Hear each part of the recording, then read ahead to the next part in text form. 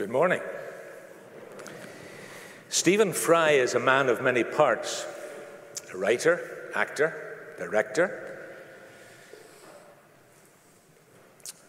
cultural icon for many. Some years back, in February 15, he was on a television program in Dublin, RTE produced, called The Meaning of Life. And he was asked by the host what he would say to God if he, Stephen Fry, had a chance. And this is what he said. I'd say, bone cancer in children, what's that about? How dare you create a world in which there is such misery that's not our fault? It's not right. It's utterly, utterly evil.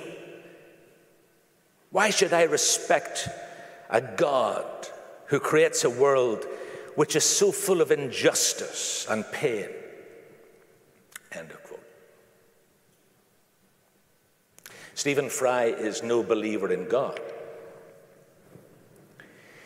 And by contrast, Job, who is the subject of the book that you've been looking at the last several weeks, is a believer in God, who not just knows academically or theoretically the problem of pain and suffering and unjust suffering, innocent suffering, but he's someone who is wrestling with that experience and is also a believer in God. How does he cope? Well, let me recap on this short series that you've been looking at. I've done my homework, I've listened to all the talks, and I've been greatly encouraged, challenged, and edified, and terrified as I come now this morning to speak to you. But let me give you a recap as best I can. For those of you not familiar with the story, it starts with a prosperous, good man, and the evil one, the enemy of God, comes and says, this man follows you, he's loyal to you, he's obedient to you, he's a trusted follower of God because you reward him. It pays him. And so God gives permission for catastrophe after catastrophe to fall upon him, losing his wealth and his family and even his health and well-being. And this catastrophic loss is by permission, and it's to test his faith, not punishment for his sin. He is an innocent man suffering. There is such a category of innocent suffering. He protests time and time again, as you've seen, that he is innocent, despite the analysis of his three friends who come supposedly to comfort him and to burden him with their analysis, which is, as it's been described in the series, karma, that if you receive bad things in life, it's because you deserve it. And Job will not surrender to that. This is not his experience. And it leads him to the place where he questions God. I'm innocent. And why does a God who is just allow suffering? Why does that happen? How can that be? What sort of God is he? Job believed that God owed him an explanation, both of his own suffering and suffering generally. And so he puts God in the dock. And that's where he gets to at the end of chapter 31. He's thrown down the challenge. Where are you? Come on. Tell me what your answer is to these questions that I've brought to you. And then in chapters 38 to 41 that we're looking at together this morning, an amazing thing happens. God speaks. God comes and speaks to Job. That's our focus today. And Job, as a result of that, recognizes that God is not just almighty, but he is good as well. And then at the end of the book, in a short chapter, God restores order. He corrects the three friends. He commends Job. and he confers new family and fortune on Job. And there, if you like, is the Job 101 summarized for you if you've missed. But what I recommend is if you have missed, go back and you can get the recordings on the website here, which I thoroughly recommend to you. But today our focus is on the idea that, well, it does take a lot of believing that God speaks. That's what the text tells us. God speaks. I mean, can't you really believe that if there is a God who is the creator, sustainer, and sovereign of the universe, that he communicates, that he speaks, that he wants to engage with us? Can you really take that idea seriously? Do you believe that? Well, that, of course, is the whole premise of what the Bible is about. The Bible claims to be a revelation by God as to who he is, who we are, how this cosmos came to be, what its purpose and function is, how life should be lived, and when it's not lived aright, what happens. It describes the mess that our world is in. But it's not simply a criticism from a distance, that God looks on from afar and says, "You've messed it up," though we have. This revelation from God goes beyond that diagnosis of the problem to provide a solution. God speaks in various ways through creation, through the design, through the order of the universe. God speaks in Scripture, and supremely, the Bible says, he spoke when God the Son put on skin and came among us so that we could watch him, listen to him, see how he engages with children and outcasts of his society, see how he, at cost to himself, is willing to go and become the innocent sufferer, taking in his body the penalty for the corruption in the world. So the Bible is, and claims to be, God speaking to our world. It has a plot line. It has a scheme to it. There is one magnificent intellect behind it who inspired all of it over many years through different writers and different genres of literature. But it coheres. It fits. It tells a united, significant story of God and our world and how it will end. And here, within these chapters, 38 and following, I'm going to be reading some passages. If you've got a text, I invite you to find it.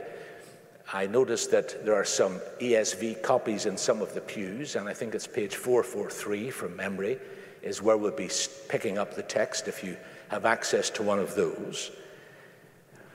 But what God does here is he graciously speaks, and because of his grace in speaking, there are 3 points that Job takes away. I love that takeaway with the pizza. I was disappointed I didn't take any of it away with me. But let me just call up that slide if we can. These 3 points that Job takes away. There we are. I'm trying to jump ahead to let you know where we're headed, and then I'll take you there. But after God speaks, Job realizes that he is a creature in a universe that is complex, large, but fallen. It's not the way God initially made it. The problem of evil and wickedness has come in. And he, Job, is but a creature in this complex world. The fall, the brokenness is because God has built into it, baked into it, the reality of freedom. When you give moral beings the choice of obeying or disobeying, when it's a real choice, as it was and is, then people make bad choices. I do, and so do you. And that is the history of the human race. And it's the Bible's diagnosis that God made a perfect world and put moral agents into it, the first human beings, and gave them a choice to obey and live in relationship with him, but they decided to reject exercising that freedom he gave them, and they went off into rebellion and disobedience and chaos that they brought with them in their wake. And Job comes to see that he is a creature, God is the creator, in this complex fallen universe. And as a creature, he's not just fallen, he is finite. No matter how clever you are, there are things you don't know. And the really smart people are the ones that realize how little they know. And Job comes to see that he simply does not have the kit. He doesn't have the mental equipment in order to comprehend all that is going on in God's universe. He can't understand the total picture. And then thirdly, he sees, it's not just that he can't understand. The moral sense that he has that is implanted within him by God, the New Testament makes that clear, that God places within us a conscience, a sense of what is right and wrong. That when we take that sense, that moral compass, and try and judge God by this moral compass that he's put within us, we simply don't have the credentials to judge God. That was the mistake that he was in danger of making. In fact, he repents of it because he did make that mistake. So he would say to Mr. Fry, if he had the chance, I understand you looking around and saying that the world is troubled, that the world has features in it that are disturbing, offensive, wrong. I understand that. But God's not to blame. And you're not in a position to judge God. You simply don't have the credentials. Because to judge God means that you are claiming moral superiority over him. You're claiming to be better than God. You're claiming to be more moral than God. For you to say that God is wrong means you're right and you know more and you're better and better placed to make the decision. And Job comes to see, finite, fallen creature that he is, he simply does not have the credentials to judge God. So let's come to the text. God speaks in two rounds. We pick it up in chapter 38, verse 1, page 443 of your church text, if you have it. I'm reading from the ESV. And here what God does is he asks Job for his credentials. He's asking two questions. Who are you? Excuse me, but who are you? You're the one who brings me into this courtroom scene. The language is that of a courtroom scene. You're the one who, effectively, if I might paraphrase it, you're the one who summonses me to court to question me. Can I ask, if I might, politely, who are you to summons me? And then, on the question of morality and justice, he asks the question in verse 3, are you fit to educate me? What college, what qualifications, what experience, what moral knowledge do you have that allows you to sit in the judgment seat upon the God of the cosmos? So let's come to the first speech. 38, we're going to read verses 1 through 7. This is God speaking. Then the Lord answered Job out of the whirlwind and said, who is this that darkens counsel by words without knowledge? Dress for action like a man. I will question you, and you make it known to me. And then what he does is, in verse 4, for the rest of this chapter and for some time afterwards, he bombards Job with a series of questions. When I was a student, I was taught through what is called the Socratic method, where the the tutors would ask questions and you would stumble to give an answer, and then that answer would be dissected and you would try and give another answer, and then that would be dissected. And what God is doing here is asking a series of questions in order to expose the lack of knowledge that Job has. So let's pick up the theme of it. We'll not read all of them, but just see what he does. Verse 4. Where were you when I laid the foundation of the earth? Tell me if you've understanding. Who determined its measurements? Surely you know. Who stretched the line upon it? On what were its bases sunk? Or who laid its cornerstone? When the morning stars sang together and all the sons of God shouted for joy? Or who shut in the sea with doors when it burst out from the womb? When I made clouds its garment and thick darkness its swaddling band, and prescribed limits for it, and set bars and doors, and said, thus far shall you come and no farther, and here shall your proud waves be stayed? Have you commanded the morning since your days began? Verse 18, have you comprehended the expanse of the earth? Verse 31, looking to the stars above, can you bind the chains of Pleiades or loose the cords of Orion? These star formations in the skies. 33, do you know the ordinances of the heavens? Can you establish their rule on the earth? 36, he comes now closer to us. Who has put wisdom in the inward parts or given understanding to the mind? Let me pause.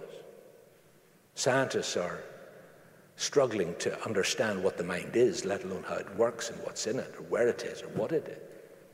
And God says, did you give understanding to the mind, Job? 39, he now turns to the animal kingdom. Can you hunt the prey for the lion or satisfy the appetite of young lions? 41, who provides for the raven its prey? And then in chapter 39, he goes on with the same theme.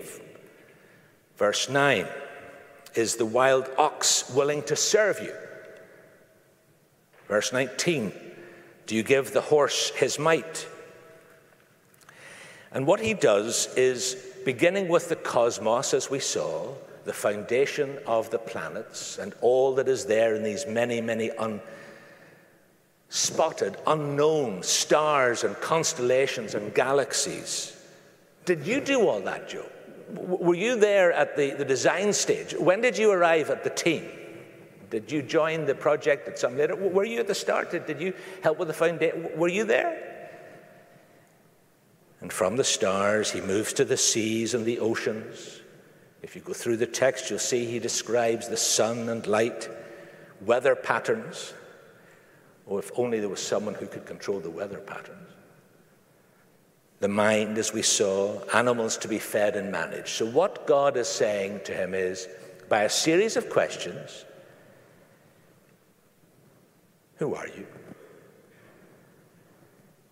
God is showing himself as the creator, sustainer of the cosmos. It is broken, it is fallen, it is not as he designed it, not as he created it, because evil has come in. There is space for rebellion, and we have taken advantage of that space, and we have introduced rebellion and suffering. And Job is but a creature in God's universe that is bigger and more complex than Job ever imagined. So that hymn that we sang before I got up was well chosen. Who? It's inspired by this chapter in Job. Who is the one who unleashes, who controls all of these things?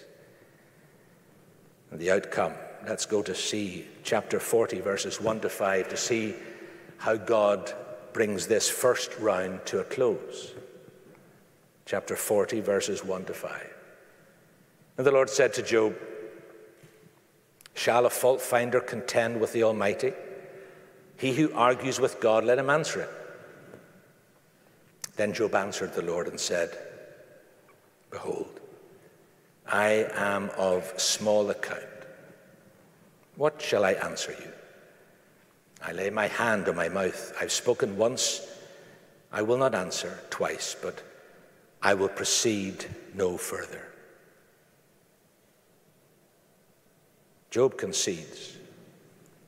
He's no standing before God to climb up, to criticize him, to pass an assessment on him. He is a creature made by God in a setting, in a cosmos that God brought into being, sustains and rules as sovereign and moral governor. And it's way above Job's pay grade. And so he realizes the only proper response is silence. To bow and understand something of God's grandeur and majesty and greatness and power. But the danger with that, of course, is that it looks like might is right.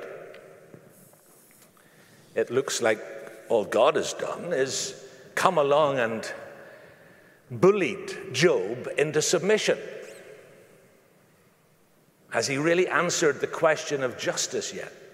God has demonstrated that he has power, that he has control over the universe. I'm not sure that was Job's real problem. The question really is, what sort of a God is he? Is he just a God who is strong and mighty and powerful, that demands me to fall before him and to submit and surrender because I can do nothing else? What's the quality of this God? What's the heart of this God? What's his moral essence? And so now, in round 2, picking up in chapter 40, verse 6, God speaks again. And if I were to summarize it, I would do it this way, that life is complex, Job. You understand that now. And while you can see and appreciate that, and you can see that things are wrong, Job, tell me, does it need fixing? And if it needs fixing, can you fix it? Can you sort it? Are you, Job, just a critic without power? Are you alive to the problem but without a solution? And in particular, by what right, by what morality, by what standard do you assess me? So let's come to the text. Job 40, verse 6. The Lord answered Job out of the whirlwind and said, "Dress for action like a man. I will question you and you make it known to me.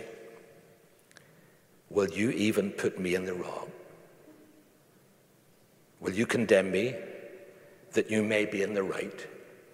And there's the heart of it. Do you really think, Job, that you've got the moral superiority over me? That you have the credentials to condemn God? Verse 9. Have you an arm like God? Can you thunder with a voice like his? Adorn yourself with majesty and dignity. Clothe yourself with glory and splendor. Pour out the overflowings of your anger. And look on everyone who is proud and abase him. And there's the trick. There's the catch. You can see the proud, Job. You can see this problem, but can you sort it? Can you abase the proud? Can you bring the mighty ones down and bring justice to them? Verse 12. Look on everyone who is proud and bring him low, and tread down the wicked where they stand. Hide them all in the dust together. Bind their faces in the world below. Then will I also acknowledge to you that your own right hand can save you. God is not a tyrant saying, how dare you ask me these questions? He's saying, the questions you ask, do you really understand what you're saying? Do you really understand what they mean? When you sit in judgment on me as to how I have allowed things to happen in your life, you're really saying that you know more than I do and that you are better than I am. The application is not hard to find. How easy it is for us under pressure, in pain or difficulty, disappointment, frustration, whatever it is, and all of us face that. All of us. It's very easy in such times to criticize, even politely, God, why didn't you let that happen the way I wanted it? If you really were good and looking after me, you would have given me that promotion. You wouldn't have let my loved one contract that illness. You wouldn't have allowed this awful thing. If you really loved me, and if you really cared for me, you would have given me more money, better gifts, a better place. If you really cared for me, you would have. And once we start thinking like that, as Job was, what he's really saying is, A, I know better than you do, and I'm morally superior to you, God, and you messed up.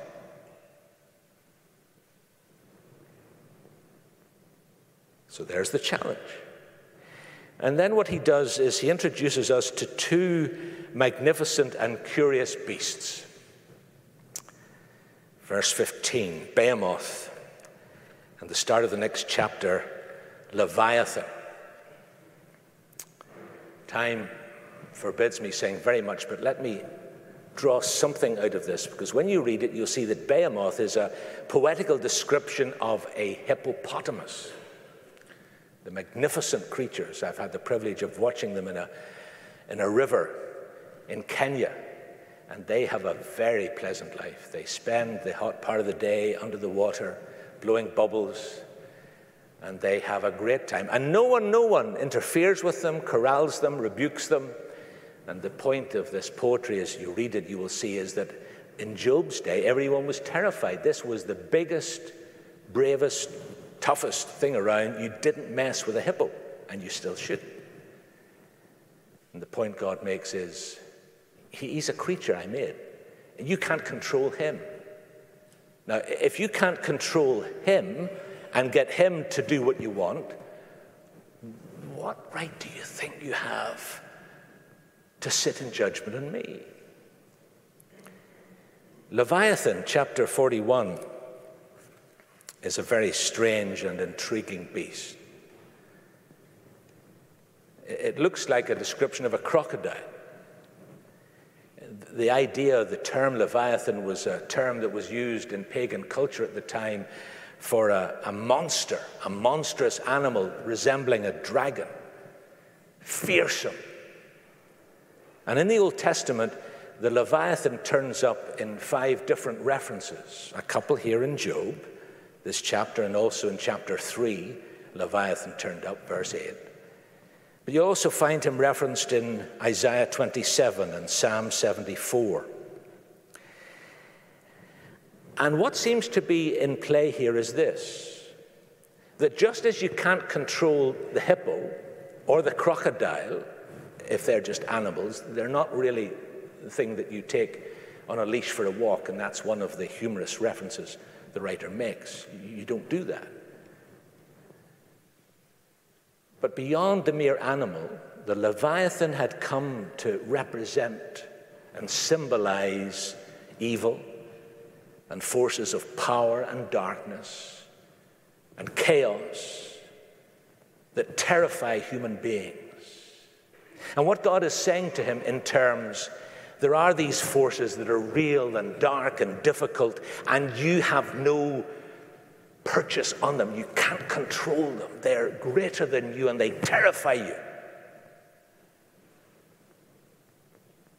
And if you can't control the beasts, the crocodile, or the hippo, and if you can't control these deep forces that are all around you and causing such chaos in the world, who are you? What right do you have to judge me?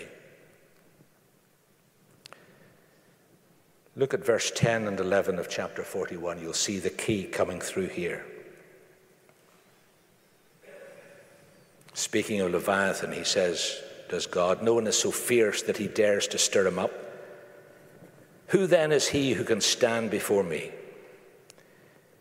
Who has first given to me that I should repay him? Whatever is under the whole heaven is mine.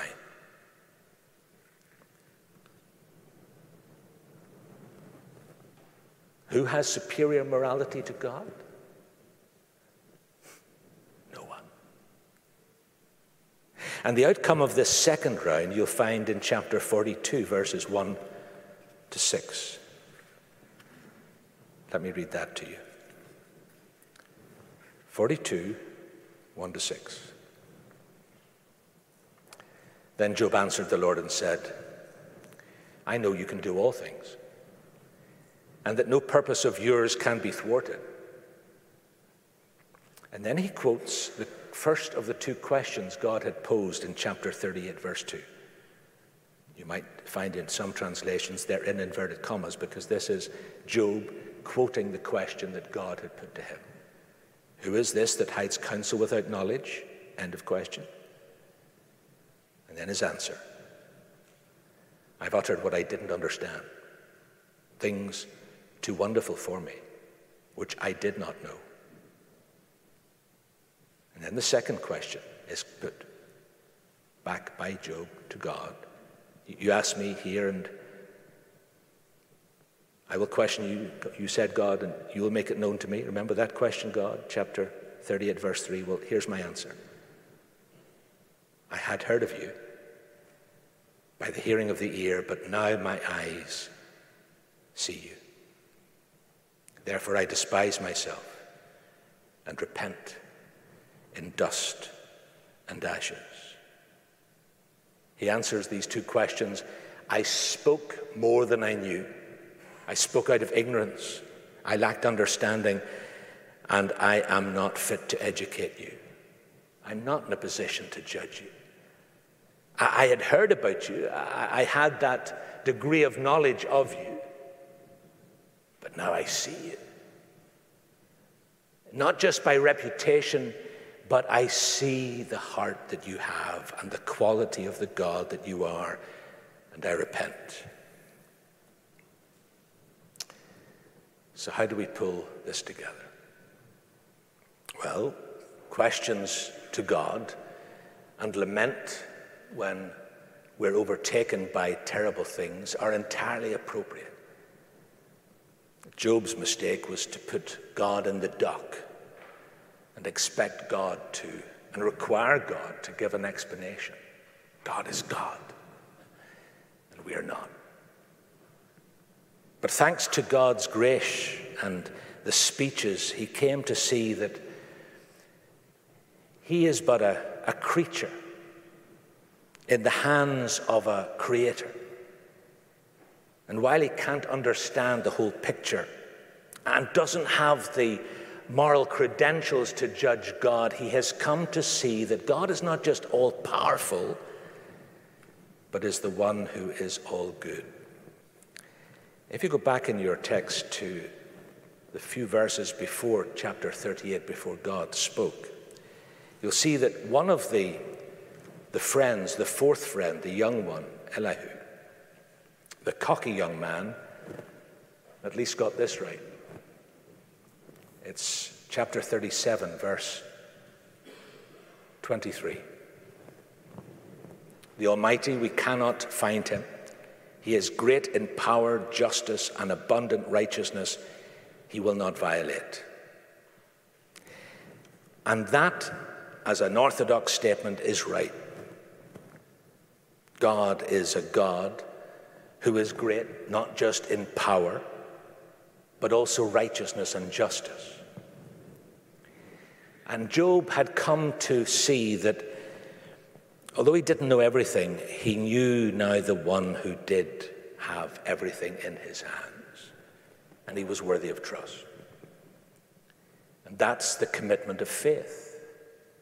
Not to understand everything, though we should do our best to understand what we can. But there's always got to be space for mystery and recognizing there are some things we don't and can't and never will understand. But God is still God, and God is still good. And what Job comes to is that position of confidence, trust, reliance on God.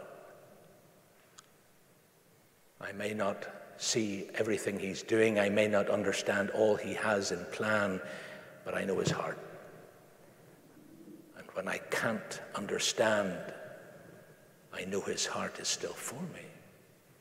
And that's Job's position. It's the faith position. It's the Bible's faith position towards God that God requires of us. He who comes to God must believe that he is, and a rewarder of those who seek him. God always operates on the faith principle. He spoke to a man called Abram and he said, "Come, leave everything and go to where I'll take you." I'm not telling you where, but listen to the promises I'll make. And Abram believed God, and it was credited to him as righteousness.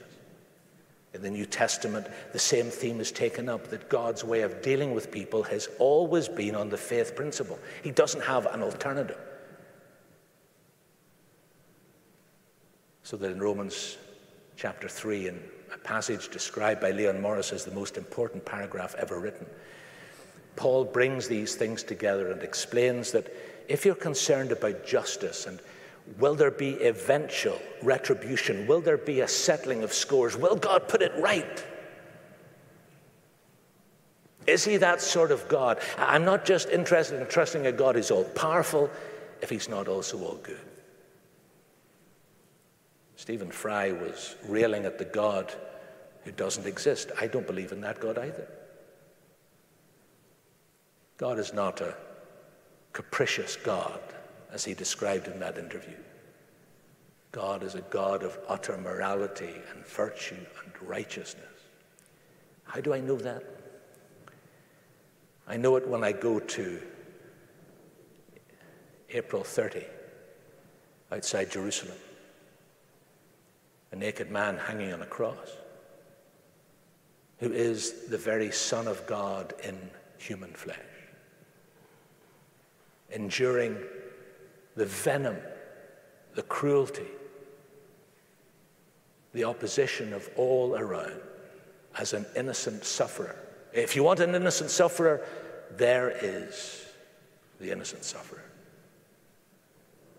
But not only was he suffering, he was, as the New Testament tells us in Romans 3, God was punishing him instead of us.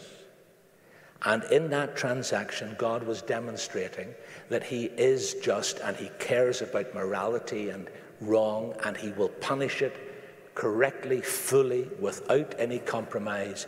And that's what the cross is about. But he's also the God of infinite love, grace, and compassion. So that Paul can say he is both the one who is just and the one who justifies, who forgives those who have faith in Christ Jesus. That's the Bible model, and Job got it. He looked forward to his Redeemer, and his Redeemer did come and stood outside Jerusalem, weeping over it, hung on a cross outside the city so that he could in his own body receive the penalty for all the corruption and wickedness and darkness and evil that we have brought into the world and we allow in our lives. And he took that fully in himself. God himself gave himself to save us from himself, is how John Stott puts it. And there is justice. There is suffering. It's not a satisfactory answer to everyone, but it's the Bible's answer to it. This is the God of Job, the God of all who faithfully follow, recognizing God is great and God is good, and blessed be his name forever. Let's pray. Father God, we bow before you. We will not multiply words. We simply say, you are worthy of praise and glory and honor. You are worthy of our trust. We thank you for your Son. We thank you for the Spirit who has come to convict of sin, of righteousness, and of judgment, to rebirth us and bring us into your family. Great triune God, we bow before you and adore you. Amen.